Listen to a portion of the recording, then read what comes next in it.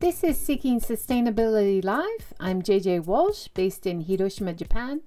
Today I'm talking with Susan Mercer, who runs Heart Tokushima, that helps abandoned and homeless animals, dogs and cats around Japan, find new homes after being trained and treated and made healthy.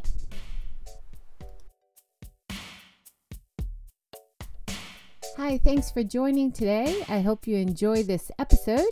If you want to learn more about the work that I do, check out inboundambassador.com, and you can also find me on buymeacoffee.com/JJWalsh to get some bonus information and insights from the series.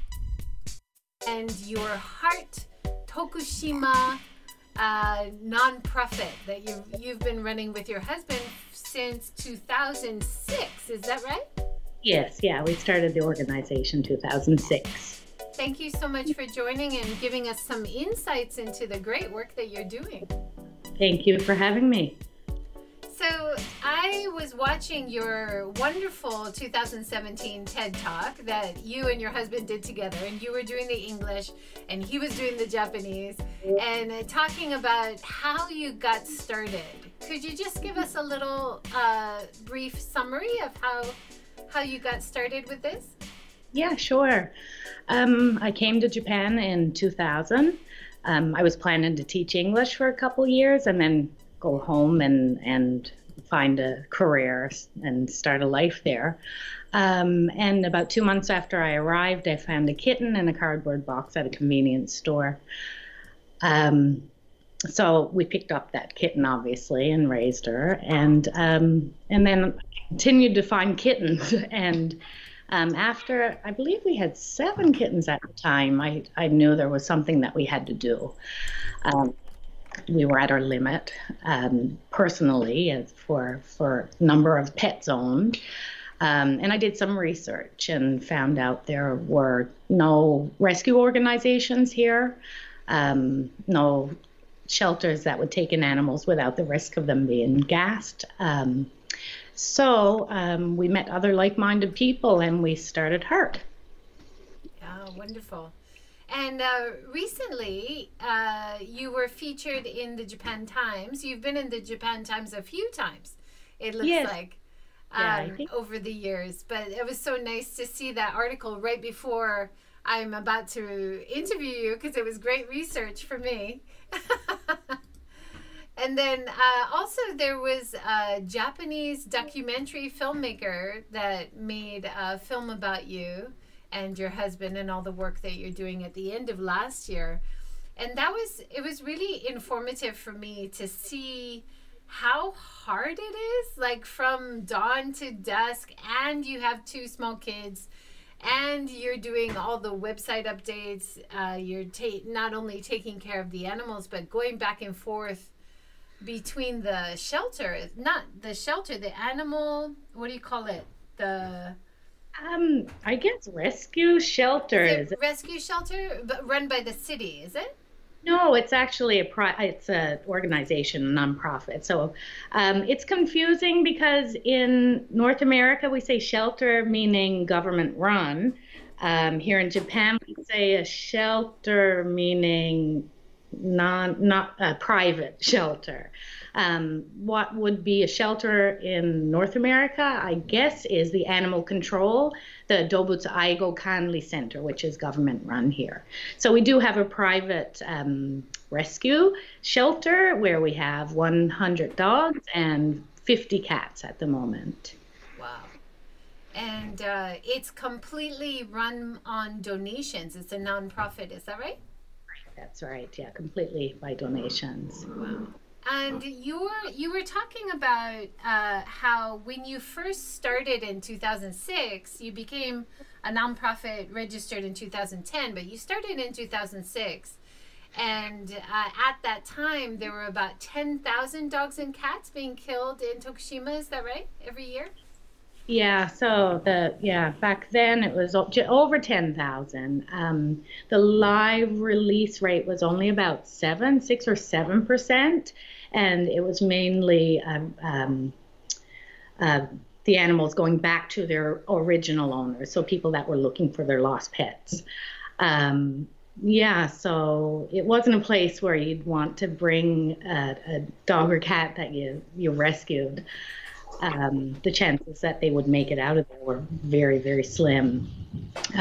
But it's improved so much over the years, thankfully. Yeah, you said that it has come down mainly due to your efforts. Thank you so much.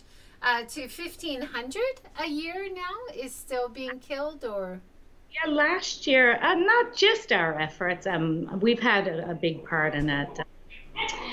Since I got involved with this, I was very vocal about a lot of things that could be going better. Last year, very wonderfully, 752 animals were destroyed, which isn't great. Of course, we don't want any animals to be destroyed, but the difference between almost 11,000 and now 750 is really, really something to celebrate. Yeah. Well, that's a big improvement. That's wonderful to hear. Is that typical of most areas around Japan, you would think? Yeah, the numbers are decreasing. I believe in the country it's only about a 20% live release rate. And in Tokushima, we are anticipating over 50% live release rate this year. So I think Tokushima is number 5 for the number of animals destroyed in the country, but we do have a larger live release rate. So more animals that are going in there are getting out alive, getting out to organizations or adopted through the Conley Center, or return to owner. So. Wow. And of course, many people listening will know the hashtag Adopt Don't Shop. Do you feel like the pet stores are a big part of the problem? Why there's so many homeless dogs and cats in Japan, would you say? I think it is an element to the homeless pet population. I think that a lot of people do impulse buy. Also, there aren't many where if you adopt an animal, the organization or the individual will look at your life circumstances before they allow you to adopt a pet from them. The pet shops, the animals are commodities, so they're not looking at the people's life circumstances. They're selling puppies to seniors that are 80 older individuals that probably don't have a 20-year time period to look after that animal until the end. So I think it does contribute to the problem. Yeah, I'm always surprised when you see like a pet store right next to the drinking area, or right next to the most popular shopping area. And I mean, yeah, everybody likes to look in. They're super cute. But it's what you're talking about, the impulse buy, the buying it like any other product. Right. is part of the problem, right? There should be a bit more thoughtful consideration of how this living creature is going to fit into your family life for a long time, right? Right. And then also the puppy mill industry that are supplying the pet shops is a very big issue here. We often hear of breeding facilities that go under, and there are like 200 or 300 animals that are now in need of rescue. So rescue groups around Japan will take in 50, 100, 200 animals that were used for this profit industry. So yeah, it does. Didn't that happen with you recently? You took in a bunch of puppies from somewhere, right? Yeah, the puppies were actually from the animal control, the local animal control. So here we have here they are, if you can hear them. Those are them. Yeah, in Tokushima, in the countryside of Japan, we have a larger feral dog population. So what happens during puppy season, the authorities are able to trap to catch the puppies. It's almost impossible to catch the adult dogs. So we have a huge number of puppies going into animal control in about every year. It's like March, April. Yeah, so this year was actually the largest number of puppies that we saw at their facility in, oh gosh, since we started, I believe. Yeah, so. Yeah, my son, my high schooler son was telling me one of his friends did a project, and they said in the pet stores, the puppies are only wanted when they're up to a month old. And any older they're kind of too old already, even though they're so obviously still puppies, right? Yes, Is yeah. that right? Yeah. So now they just changed the law, so pet shops aren't allowed to sell puppies less than 60 days old. So the smaller they are, the easier they are to market and sell, basically. But you often hear of 5, 6 month old puppies or kittens that are like marked down, half price and whatnot. So yeah, the smaller, the cuter, the easier they are to sell. Yeah. Now, one of the things I'm really impressed that you have is dog training certification, and you now have a training facility so that when you take in the dogs, you're able to train them and make sure not only they're ready to be around humans, but they're actually well-trained dogs by the time they're adopted. That's wonderful. Yes, yeah, we try to do our best to integrate them into home life as much as we can. It's also really good for their enrichment and their quality of life at the shelter, to get that one-on-one time with me or the staff, and to get some basic training, works their mind, and also makes a connection with people, which is really, really important for shelter dogs. That's wonderful. Did you do that online? It looks like an international school. I did. I got my certification through Karen Pryor Academy. It's a professional course. The first 6 months, it was a 6 month course plus a practical exam. So I did online with my mentor for 6 months, and then they actually had the practical here in Japan. So I went to Yamanashi and spent 2 weeks there to do the practical exams. So wonderful. Yeah, if you're a dog owner, what is one of the benefits of having a trained dog?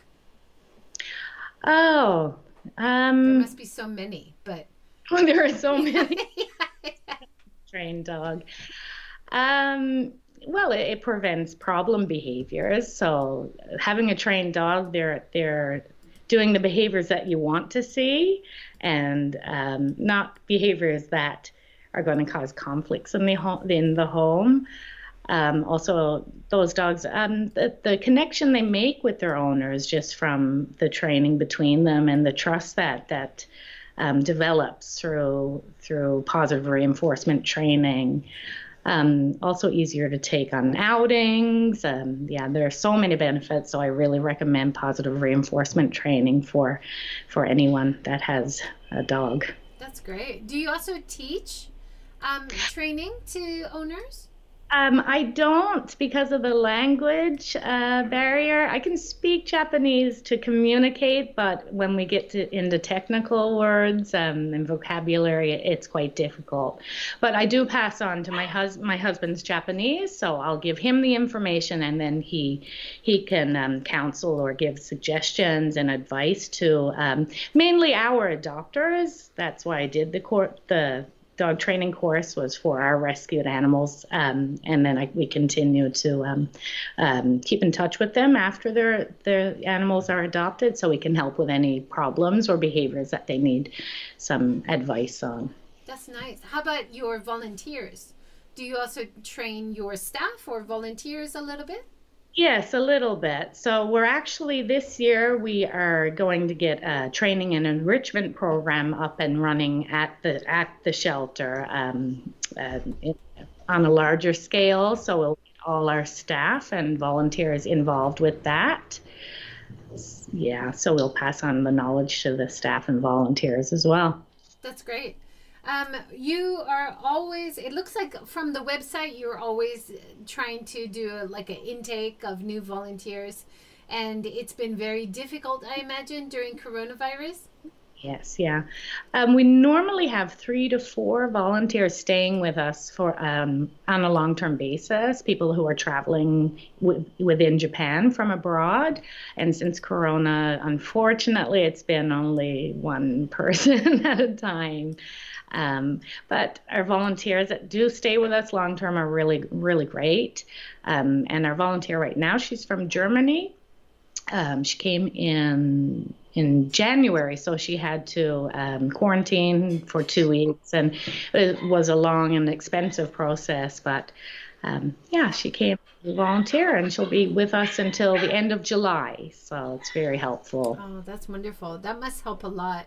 Um, Oh, I was so impressed by everything that you and your husband are doing.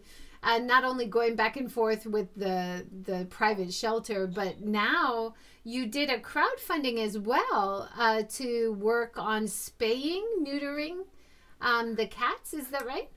yes, yeah. We started a crowdfunding campaign to open a spay neuter clinic here in the community, and luckily we were successful thanks to all the donors. And we started in September. So we want to provide low cost, high volume spay neuter to the community here in Tokushima. And it looks like your doctors doing the spay neuter, are they there at this clinic full time, or are they doing other vets and do this part time? The vets that come here are actually all from out of prefecture. We have one vet that comes down from Hokkaido, one that comes from Itami, and one that comes from Osaka. They all run their own spay neuter clinics, so they're quite busy. So they'll come on their days off to do operations here. So we're open anywhere from 2 to 5 days a month. But even in 2 to 5 days, in one day, about 25, 30 cats can be spay or neutered. So since September, we've had, I believe, 26 days of operations here, and we have spay and neutered, I think 800, I have it on the wall over there, 824 cats. Wow. Which Now, is, yeah, that's amazing. And we've adopted some strays that were born just outside our house. I was able to trap them, spay and neuter, and release the moms, and then spay and keep the kittens. And they see each other every day, and we still feed the moms.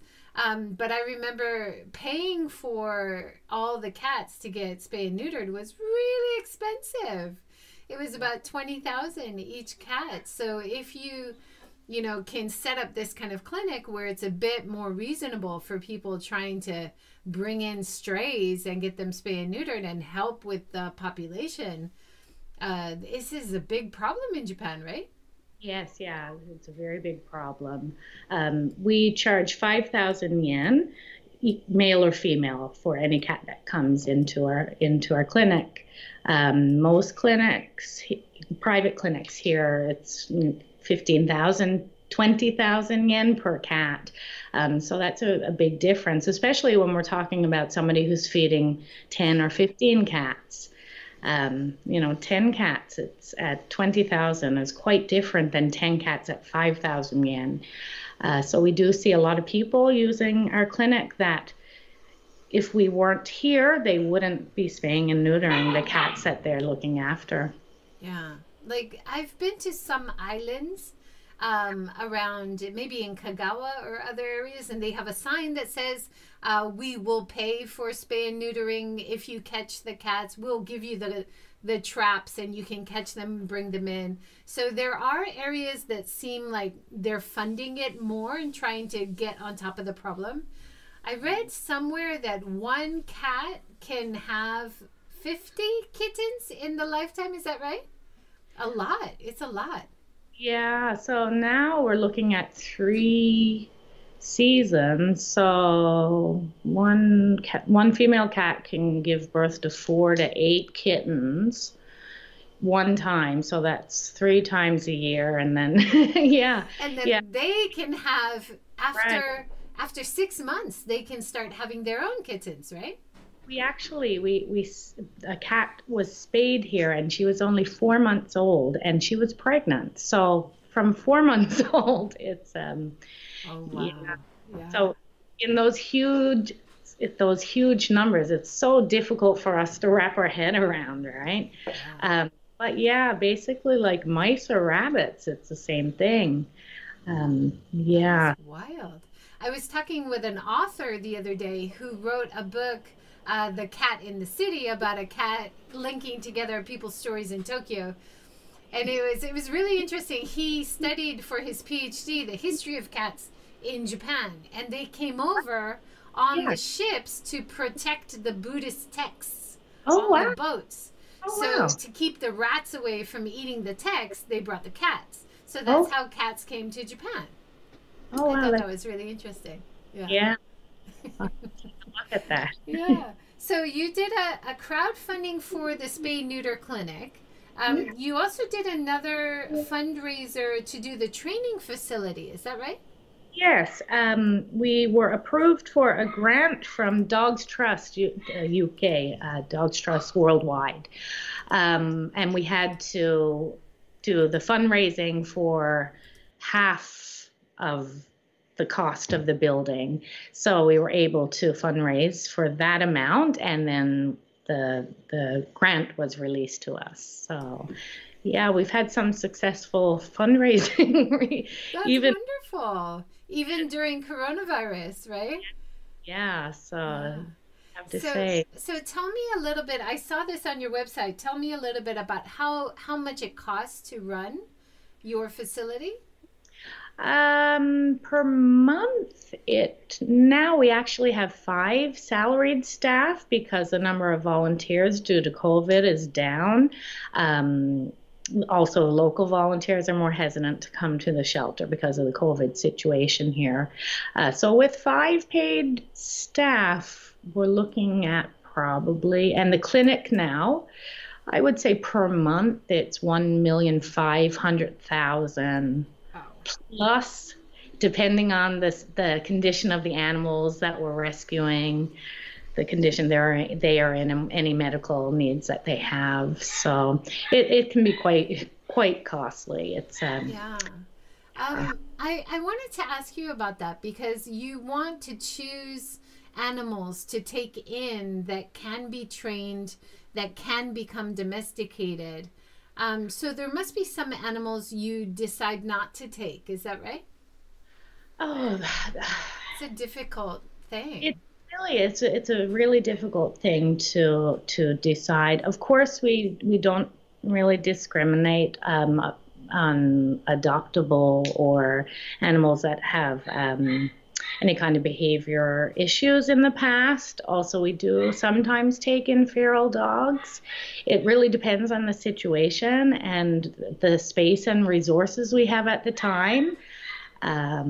So we generally, I think, the animals at animal control, we want to save the animals that can easily integrate into a family life quickly, to get the length of stay in all the shelters down to a minimum for that animal. But we also do see a lot of dogs and well, recently not so many cats go into animal control that do have behavior issues, that are really feral animals. And we occasionally do pull those animals as well to give them a chance. So it's really just, it depends on the day and the animal. Yeah. And maybe the conditions that they were living in. Is that right? Yeah. So animals that have a bite history that are a danger to the public, we wouldn't pull from animal Right. control. Um, animals that have a bite history that's a result of learned behavior or something we can work with that dog on, we will pull. But of course, that depends on the space we have available at the shelter, at our shelter, at that moment. And you also were involved with helping animals that were displaced after the Great East Japan earthquake, the Tohoku disaster in 2011. Is that right? Can you talk about that a little bit? Sure. Yeah, so we joined with other organizations here in Japan to help as many animals as we could in the area. We're down here in Tokushima, which is really, it's quite far from Tohoku. But we did make 5 trips up to the area during, just after, oh, sorry, okay, the were saying something. After the earthquake to pick up animals or to deliver supplies to owners in the area. Thankfully, with the cooperation of the other organizations that we were working with here and in Tokushima, we were able to bring back 130 animals to safety. So. Wow, that's great. So there was another story that you were talking about. You found 30 dogs tied to trees in the forest at one point? Yeah, so that was right at the beginning of HEART. We were mainly from 2006 until it was 2009, I believe, was the mountain. We were mainly concentrated on cat rescues, so rescue the cats and find homes for them quickly. So we had very few animals with us at any one time. And then we were contacted about the mountain. I think there were totally, about 50 animals out there. There were 2 middle-aged women that had rescued dogs from various situations and were keeping them tied to trees on a mountain in the neighboring city here. That rescue actually took a long time, but we eventually were able to rescue all the dogs from them. So. Wow. You had a lovely story about one of them, Husky, was it? Husky, yeah, she was our favorite. Yeah, she was one of the first dogs that we rescued from that situation. And I didn't think she'd make it. She was in really, really bad shape. So that's why she was one of the first ones that we took off the mountain. She had filaria and her heart was enlarged and she was full of fluid. And so I had asked the vet to euthanize her, and he said, "Okay, well let's drain the fluid and see how it goes." And miraculously, she lived like 7-8 years after that. Yeah. Wow. Oh yeah, and she was a nutty, nutty, sweet husky looking. We still have one of our volunteers years ago painted a portrait of her, so it's still on the wall at the office in the shelter. So when things get really hard, I look at her portrait and think, yeah, she's still watching over us, telling us to keep going. So. Aw, that's so sweet. I'll just, as we're talking about other things, about how to donate or how to support what you're doing, I'll show pictures that you have on your website now of dogs and cats that are available to be adopted. Are you also doing foster care as well? We have a limited number of foster homes right now because we're really stretched thin with our workload. To have a foster program is not something that's feasible for us right now. But of course, if people are interested in fostering, to reach out to me and we can discuss options.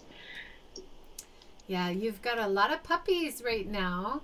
And Yeah. I wanted to ask you, how the heck do you keep thinking of new names? How do you name them? I have a list. I have a list and a notebook. So if I hear a word or I see a sign or I look at a menu and there's a cute name there, I'll write it down in my notebook. So I can pick from that, or I'll just go to the internet and say like dessert names or candy bar names or um, yeah, so we have a lot of animals that should be like pole 2 or pole 3. So we get a lot of like kudos and pochis and yeah, so we do have repeat names as well. And it looks like you have people who drive from other areas to come and adopt. Is that right? Yeah, so most of our adoptions, I would say 98% of our adoptions are out of prefecture. So either they come to Tokushima to meet and then adopt the animal, or my husband drives out once or twice a week, depending on how many animals have been approved for homes. So actually, this Friday, he'll be driving 5 animals out to homes in various parts of Kansai. Oh, wow. Um, And do you coordinate with other rescue centers around Japan? Like yes, I remember in the article, I think Japan Times, you were talking about collaborating with ARC in yes. Kansai. Is that Yeah, right? yes, yeah. So we have close relationships with quite a few groups here. So if we need any extra help or if we have animals that, for example, for the puppies, we've actually worked with a number of groups. About 6 organizations have taken in puppies on our behalf. So of course there are groups that we have a long relationship with that we trust with our animals. So yeah, so we're able to actually save a lot more lives than we could just on our own. So collaboration and cooperation is really important in this kind of work. That's wonderful. I read somewhere that you were also taking in companion dogs. That companion dogs were maybe the owner died or Yes, yeah, yeah. yes. Do get, yeah, we have a lot of people that call us about a family member who's passed away or has been put into an old age home and no one in the family can look after the dog or cat. So yeah, we do taking quite a few over in a year. I would say probably 10 animals come in that situation. Yeah. Do you ever collaborate with some of the old folks' homes and take some of the cats or the more docile pets for them to pet? And I know that they think of it as therapy in many hospitals or elderly homes. Is that right? Yeah, so that they do have a therapy dog or therapy cat program here. One of our dog, Sunshine, is actually a registered therapy dog. Furiaiken, she's called. We don't go out to the old age homes, but we do go to nursery schools or elementary schools and do humane education lessons with the kids. Of course, now since COVID, that's all been put on hold, but yeah, a number of times we have done that in the past. Do you do training with dogs? Is there any kind of training that you do with cats to get them ready for domestic life? Um, with cats, mostly it's this, the socialization that's really important. So that in itself is a type of training to develop a good just a minute, my mind's blank. Association with humans. So we do a lot of socialization for more feral cats.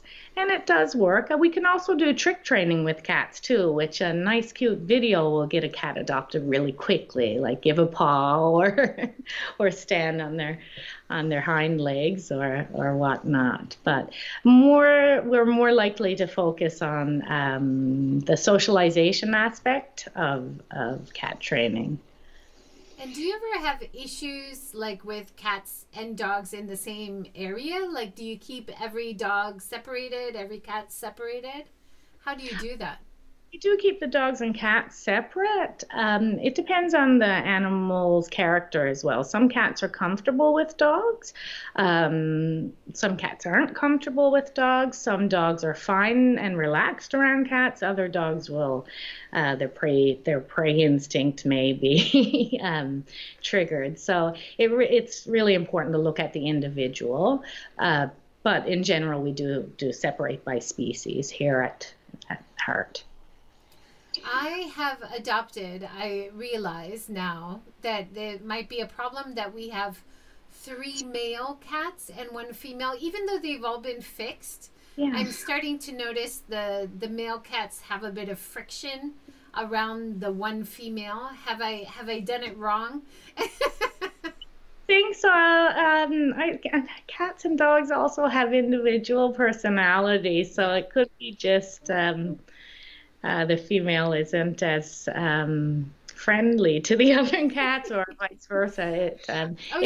She's lovely. She loves all of them, and she'll lick and groom all of them. She's like a real little mother cat. She's lovely. Yeah, but maybe the 3 don't enjoy that so much. Maybe, yeah, or they're just playing. I'm just oversensitive, maybe. Yeah. If they're fixed, there are no hormones involved in that, so it's mostly just their individual personalities. It's important to look at the individual. They are such characters. Each individual animal is so different and moody. You know, like even like humans, they just one day they're so loving, and the next they're like, no, don't touch me today. It's so funny. You have some really innovative ways to raise money. I know that as a nonprofit, raising money, getting funding is such an important part of what you do. I love your Art Pets fundraise that you did recently. Can you tell us about that?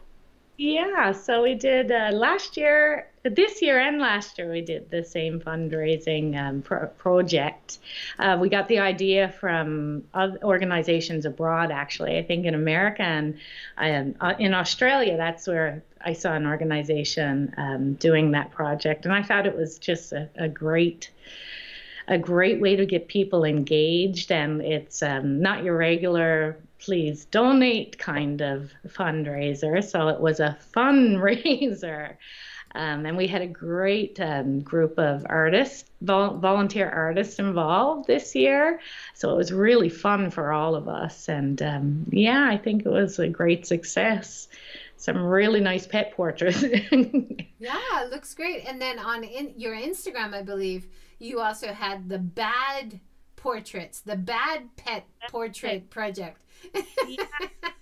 Well, actually, this year it wasn't a bad pet portrait, so it should have been, because I had my son do some portraits. Some of our volunteers also had their children do pet portraits. I was originally going to do some pet portraits, and they would have been really bad, but with the talent we had involved this year, it was yeah. So there weren't pretty bad portraits. Aw, bless them. Sweet little kids. They did a good job. I'm also showing you are selling t-shirts, and your sons are modeling the t-shirts. They have grown up with all the animals in the shelter. How do they feel about their lives being overrun with animals? Is it just normal to them?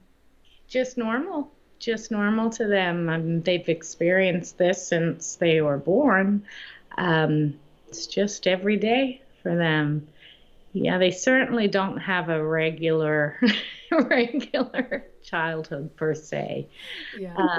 Yeah, so I'm hoping it stays with them into their adulthood, and they do what they can to help animals here as well. Now, you have a variety of ways people can help you raise money or get supported. Not only can you volunteer, you can sign up through the website, you can buy some merch, such as a t-shirt or harnesses or other. What did I see? Snuffle ball. Tell me about the snuffle ball. Yeah, snuffle ball is it's made with fleece, and it has little pockets, so you can put treats or dry kibble inside the ball. So the dogs actually have to use their nose, to use their sense of smell to find the treat, and it's like a puzzle feeder. So they're using their sense of smell, and they're also using their mind to figure out how to get those treats out of the snuffle ball. We also have snuffle mats that are great for dogs as well. It calms them. It lowers their stress levels. It's really great exercise for their brains. Yeah, it seems like it's like you said, like a puzzle, a dog Yeah. puzzle. Do you have anything like that for cats, or is it just for dogs? Oh no, that they could work for cats as Oh well. yeah. You wouldn't need such a big snuffle mat for a cat, but yeah, it's the same for cats. Yeah. So having little pieces of those dried fish or their favorite cat treats in the mat, and it takes time for them to figure out how to get that treat out. But yeah, animals will find their resource, so it's good. It's good work for their brains. Yeah, I think especially cats or dogs kept almost entirely inside. It's nice to have those kinds of activities that you don't need to be playing actively with them the whole time, but they can kind of do something on their own. Right. Yeah, and in nature, so for natural, that's a natural behavior for cats or dogs to actually have to search out their food source. So it mimics their natural behaviors as well, which is really great for enrichment for cats or dogs that are mainly indoors, that aren't expressing as much of their normal behaviors as they would be if they were outside in the wild. So yeah, it's good for them. And we mentioned before we started that I love your photographs. You've become quite a good photographer. It's not easy taking photos, such beautiful photos of the animals, but you were saying how important it is to get the animals adopted, get people engaged with thinking about adopting, right? Yes, yeah. So years ago, I invested in a good camera, and I haven't studied photography or anything. It's just all chance. So I just take like 100 photos of one animal, and I'm sure to have like two or three really great photos out of those. Yeah, but it's really important to have good photos, and I'd like to put more energy now into little video clips of each cat and dog, because you can really see their personality in a good photo and in a good video clips. So it's quite important. You've done it so well, and it's so important, and then uploading them all the time up to the website and everything. These are so time consuming, and you're taking care of the animals, and you're also working another job, aren't you? Or Yeah, I teach English. oh my gosh. Yeah, so I teach English as a living. I run Heart as a volunteer. Yeah, so I teach at elementary schools, nursery schools. I do some part-time jobs here and there, and then my full-time volunteer position is Heart. So Wow. yeah. That's amazing. And what dedication.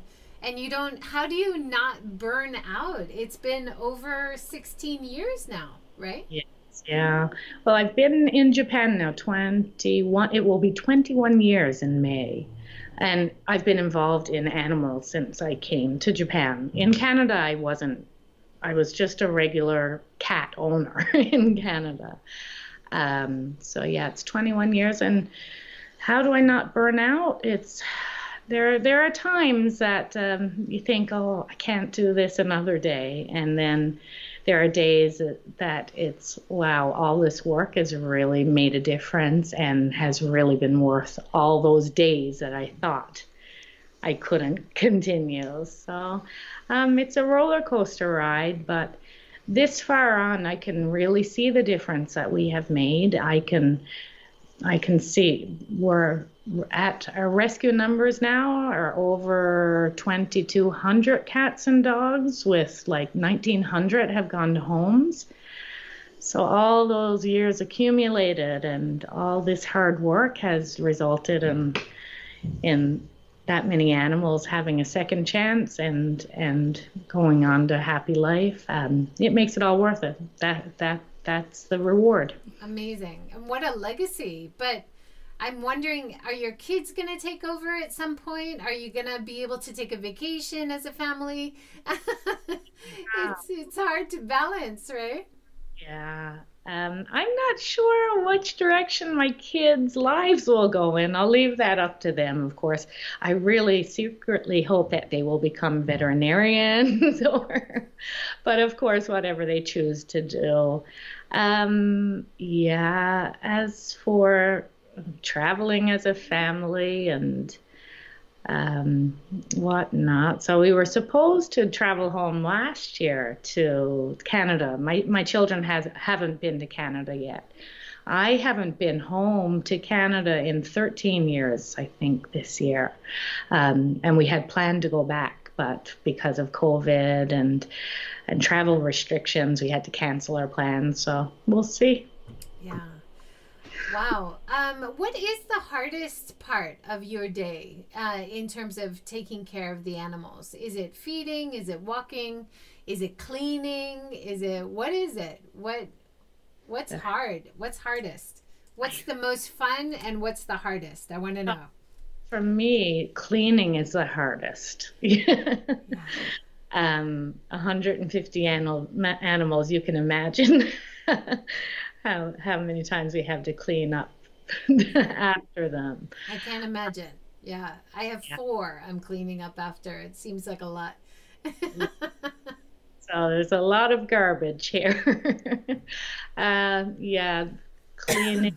With dogs also, the walking and giving the one-on-one time with them is hard because dogs, I don't want to say they're not more work. They're work in a different way, and it seems to take more energy to take care of dogs.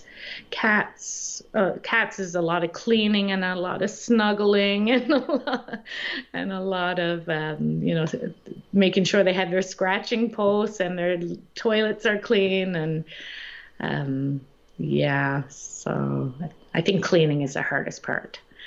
It's hard, isn't it? I noticed that on your website you were talking about donations of goods as well. So people can buy new goods through the Amazon link or just shop Amazon for their things and you get credit, which is a great way to raise money. But also you're collecting used goods that people might not need anymore. Is that right? Right, yeah. So we always need bedding for the animals. So any old, like now summer's almost upon us. So towel kits and larger size towels for the animals to use to sleep on and for comfort. Futons. We also, for our long-term volunteers as well, we can use anything that is house related for them as well. Yeah, so we can basically use just about anything. And then you also said you periodically do flea markets. So what kinds of goods might you be able to sell at the flea market? So now, of course, because of COVID, flea markets, right? I don't know if we'll have situations like that in the future. That's true, yeah. Yeah. So it's just household items, anything that people think would be of interest to other people. I'm sure we all like to shop at flea markets, so we know what we're interested in. So yeah, that's true. That's true. Yeah. So anything very useful that the cats or dogs might use or sleep in. You said cages as well. I noticed in the videos some people whose pets had died and they had some supplies like the pet mat, different foods or things that kind of donation would also be really useful for you. Is that right? Yes, yeah. Yeah, we use a lot of pet sheets or puppy pads. Any food, of course, it takes a lot of food to feed 150 animals, so food is always in need here. Yeah, so anything animals can use, we're very grateful to have. Yeah, great. Wow. There must be a lot of food and a lot of waste to clean up. It's yeah, pretty normal, right? But Yes. wow, you need your volunteers as well. I hope COVID, things can calm down. You can start getting more volunteers, take some of the load off of you and your husband. Um, Looking forward, like what would you imagine might have a very positive effect on the stray animal or the homeless animal situation in Japan? Can you talk about Yeah. that? Yeah. Spay neuter. Really spay neuter. People choosing to adopt an animal. Not going to pet shops, not buying animals. And a lot of Western countries now you can't buy a cat or dog at a pet shop. It's outlawed in many places. So yeah, spreading the word for people just to let other people know that there are animals in need of homes that are looking for to be adopted. Um, yeah. And you've got such gorgeous animals to adopt that I can imagine anyone looking at your website or looking at ARC and deciding to go to the pet shop. I mean, for one thing, the pet shop is hundreds of thousands of yen. Yes. Yeah. That's not cheap, and there's a lot of pets that get abused along the way, Yeah. in not only the ones in the cages but the ones that don't even make it to the cages, right? Right, yeah. So the parents that are supplying the puppies and kittens that are at the pet shops, the living conditions that they are in are horrendous. Yeah.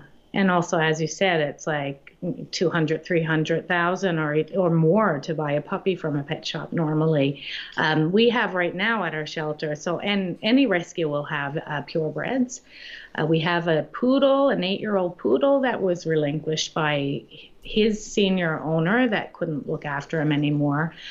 We have a miniature schnauzer that found itself at animal control in really bad shape. He's cleaned up, like he's just a gorgeous dog, such a nice dog. Of course, some health issues. He wasn't looked after very well.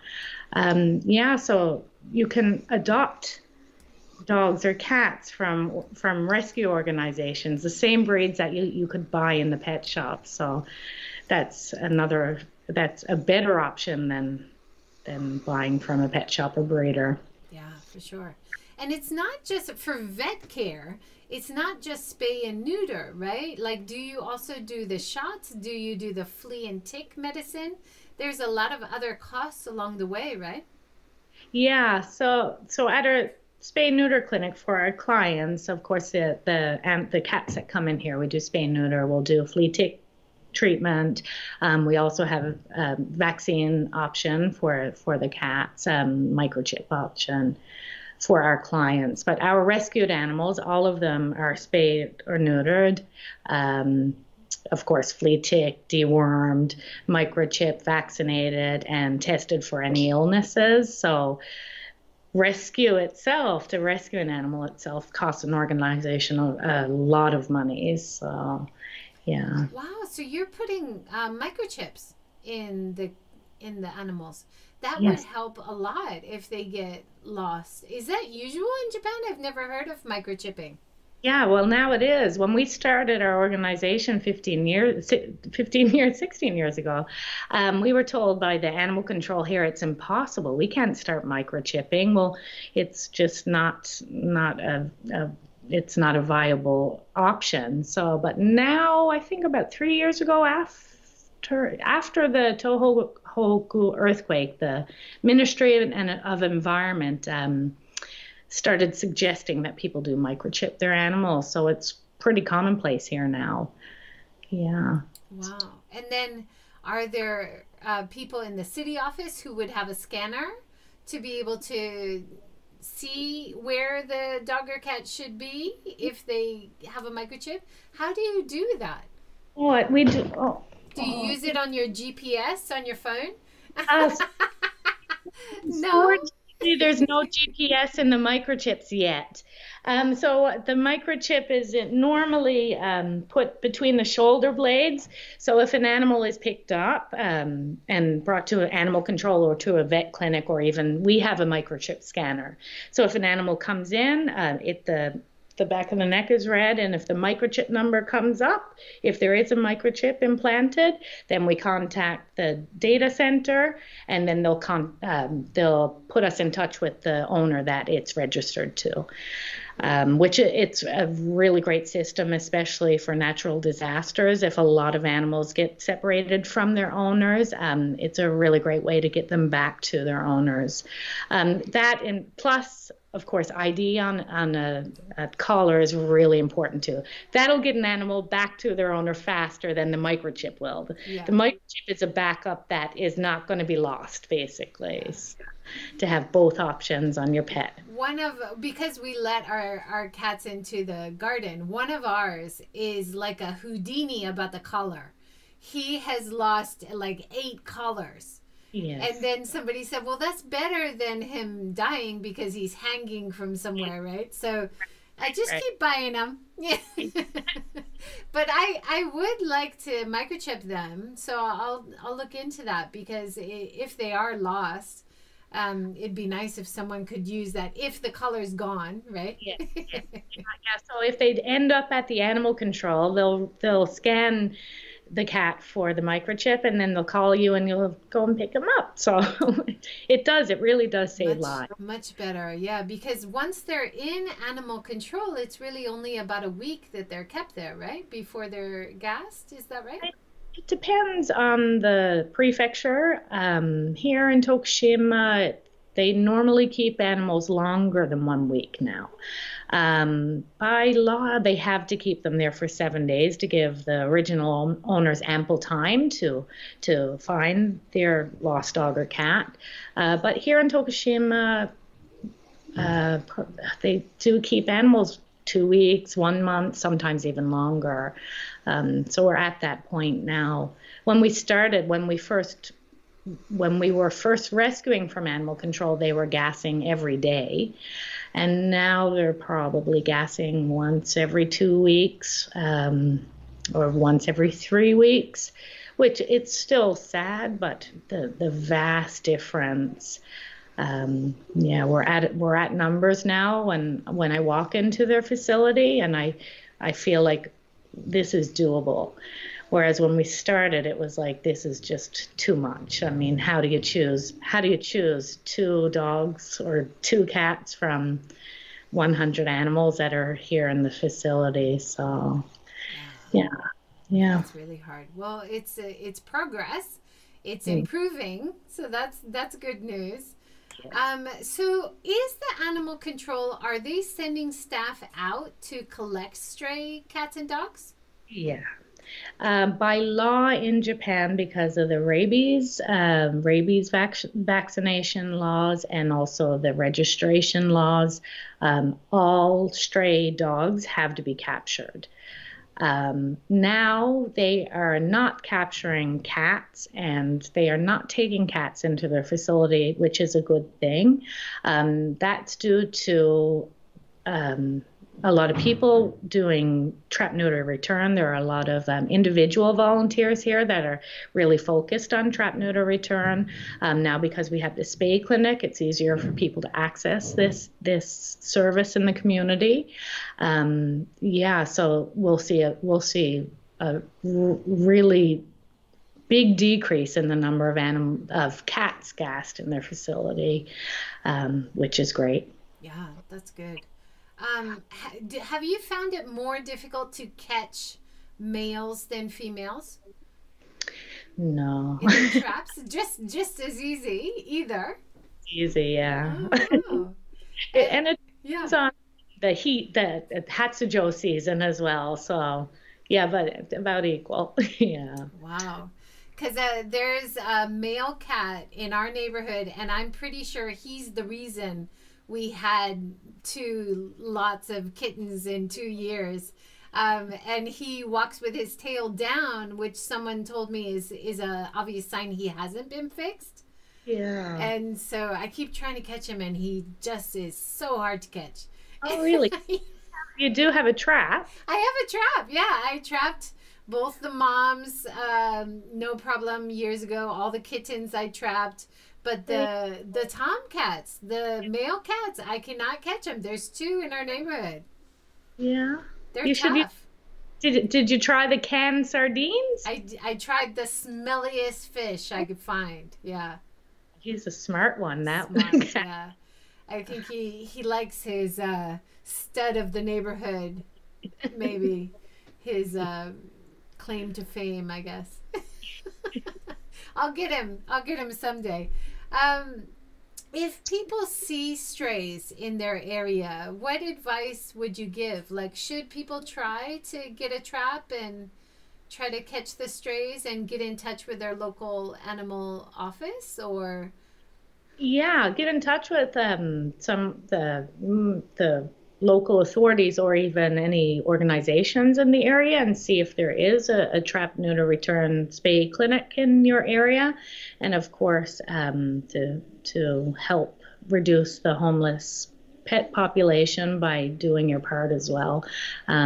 Spaying and neutering one cat might not seem like a big difference, but it really, really is. If we have everyone doing a little bit, like the huge impact it will have on the whole situation will be drastic. So, wow, yeah. Thank you so much for that. And is there anything coming up for you, and any aims that you have right now that you'd like people to know about? Not right now. No, we don't. But good. That's good. Yeah, please stay connected to us on social media and take a look at our homepage too for any upcoming projects. And of course, we're always very grateful for any support anyone can offer us. Yeah, that's great. You've got a lot of great information online, both in English and Japanese. Very easy to find. You're on Instagram. You have a YouTube channel. You're on Facebook. And of course, your main information is on your website. Right. heart-tokushima.com. Yes. Wonderful. With a very cute doggy on the front. Thank you so much for joining, Susan, and thank you so much for all the wonderful work that you're doing. I think it's not only about the animals, it's about our community and having healthier communities, which are kind of held to a higher standard in terms of ethics and how we want our community to be. So I really appreciate the work you're doing. Thank you so much. Thank you for having me. It's wonderful to have you. And tomorrow is a national holiday in Japan, so we're taking a day off from the talk show, and we'll be back on Friday, 5 p.m. talking to Laura Blackhall, who has been working on a remodel project of an old Japanese house. So join us again then. Thank you everybody for joining today. Take care. Have a great day. Bye. Thank you, Susan. I hope you enjoyed the episode today. If you want to learn more about the work that I do, have a look at inboundambassador.com. You can also sponsor the work that I'm doing on the YouTube channel, Patreon, Buy Me a Coffee, Ko-fi, or Haps. Have a great day.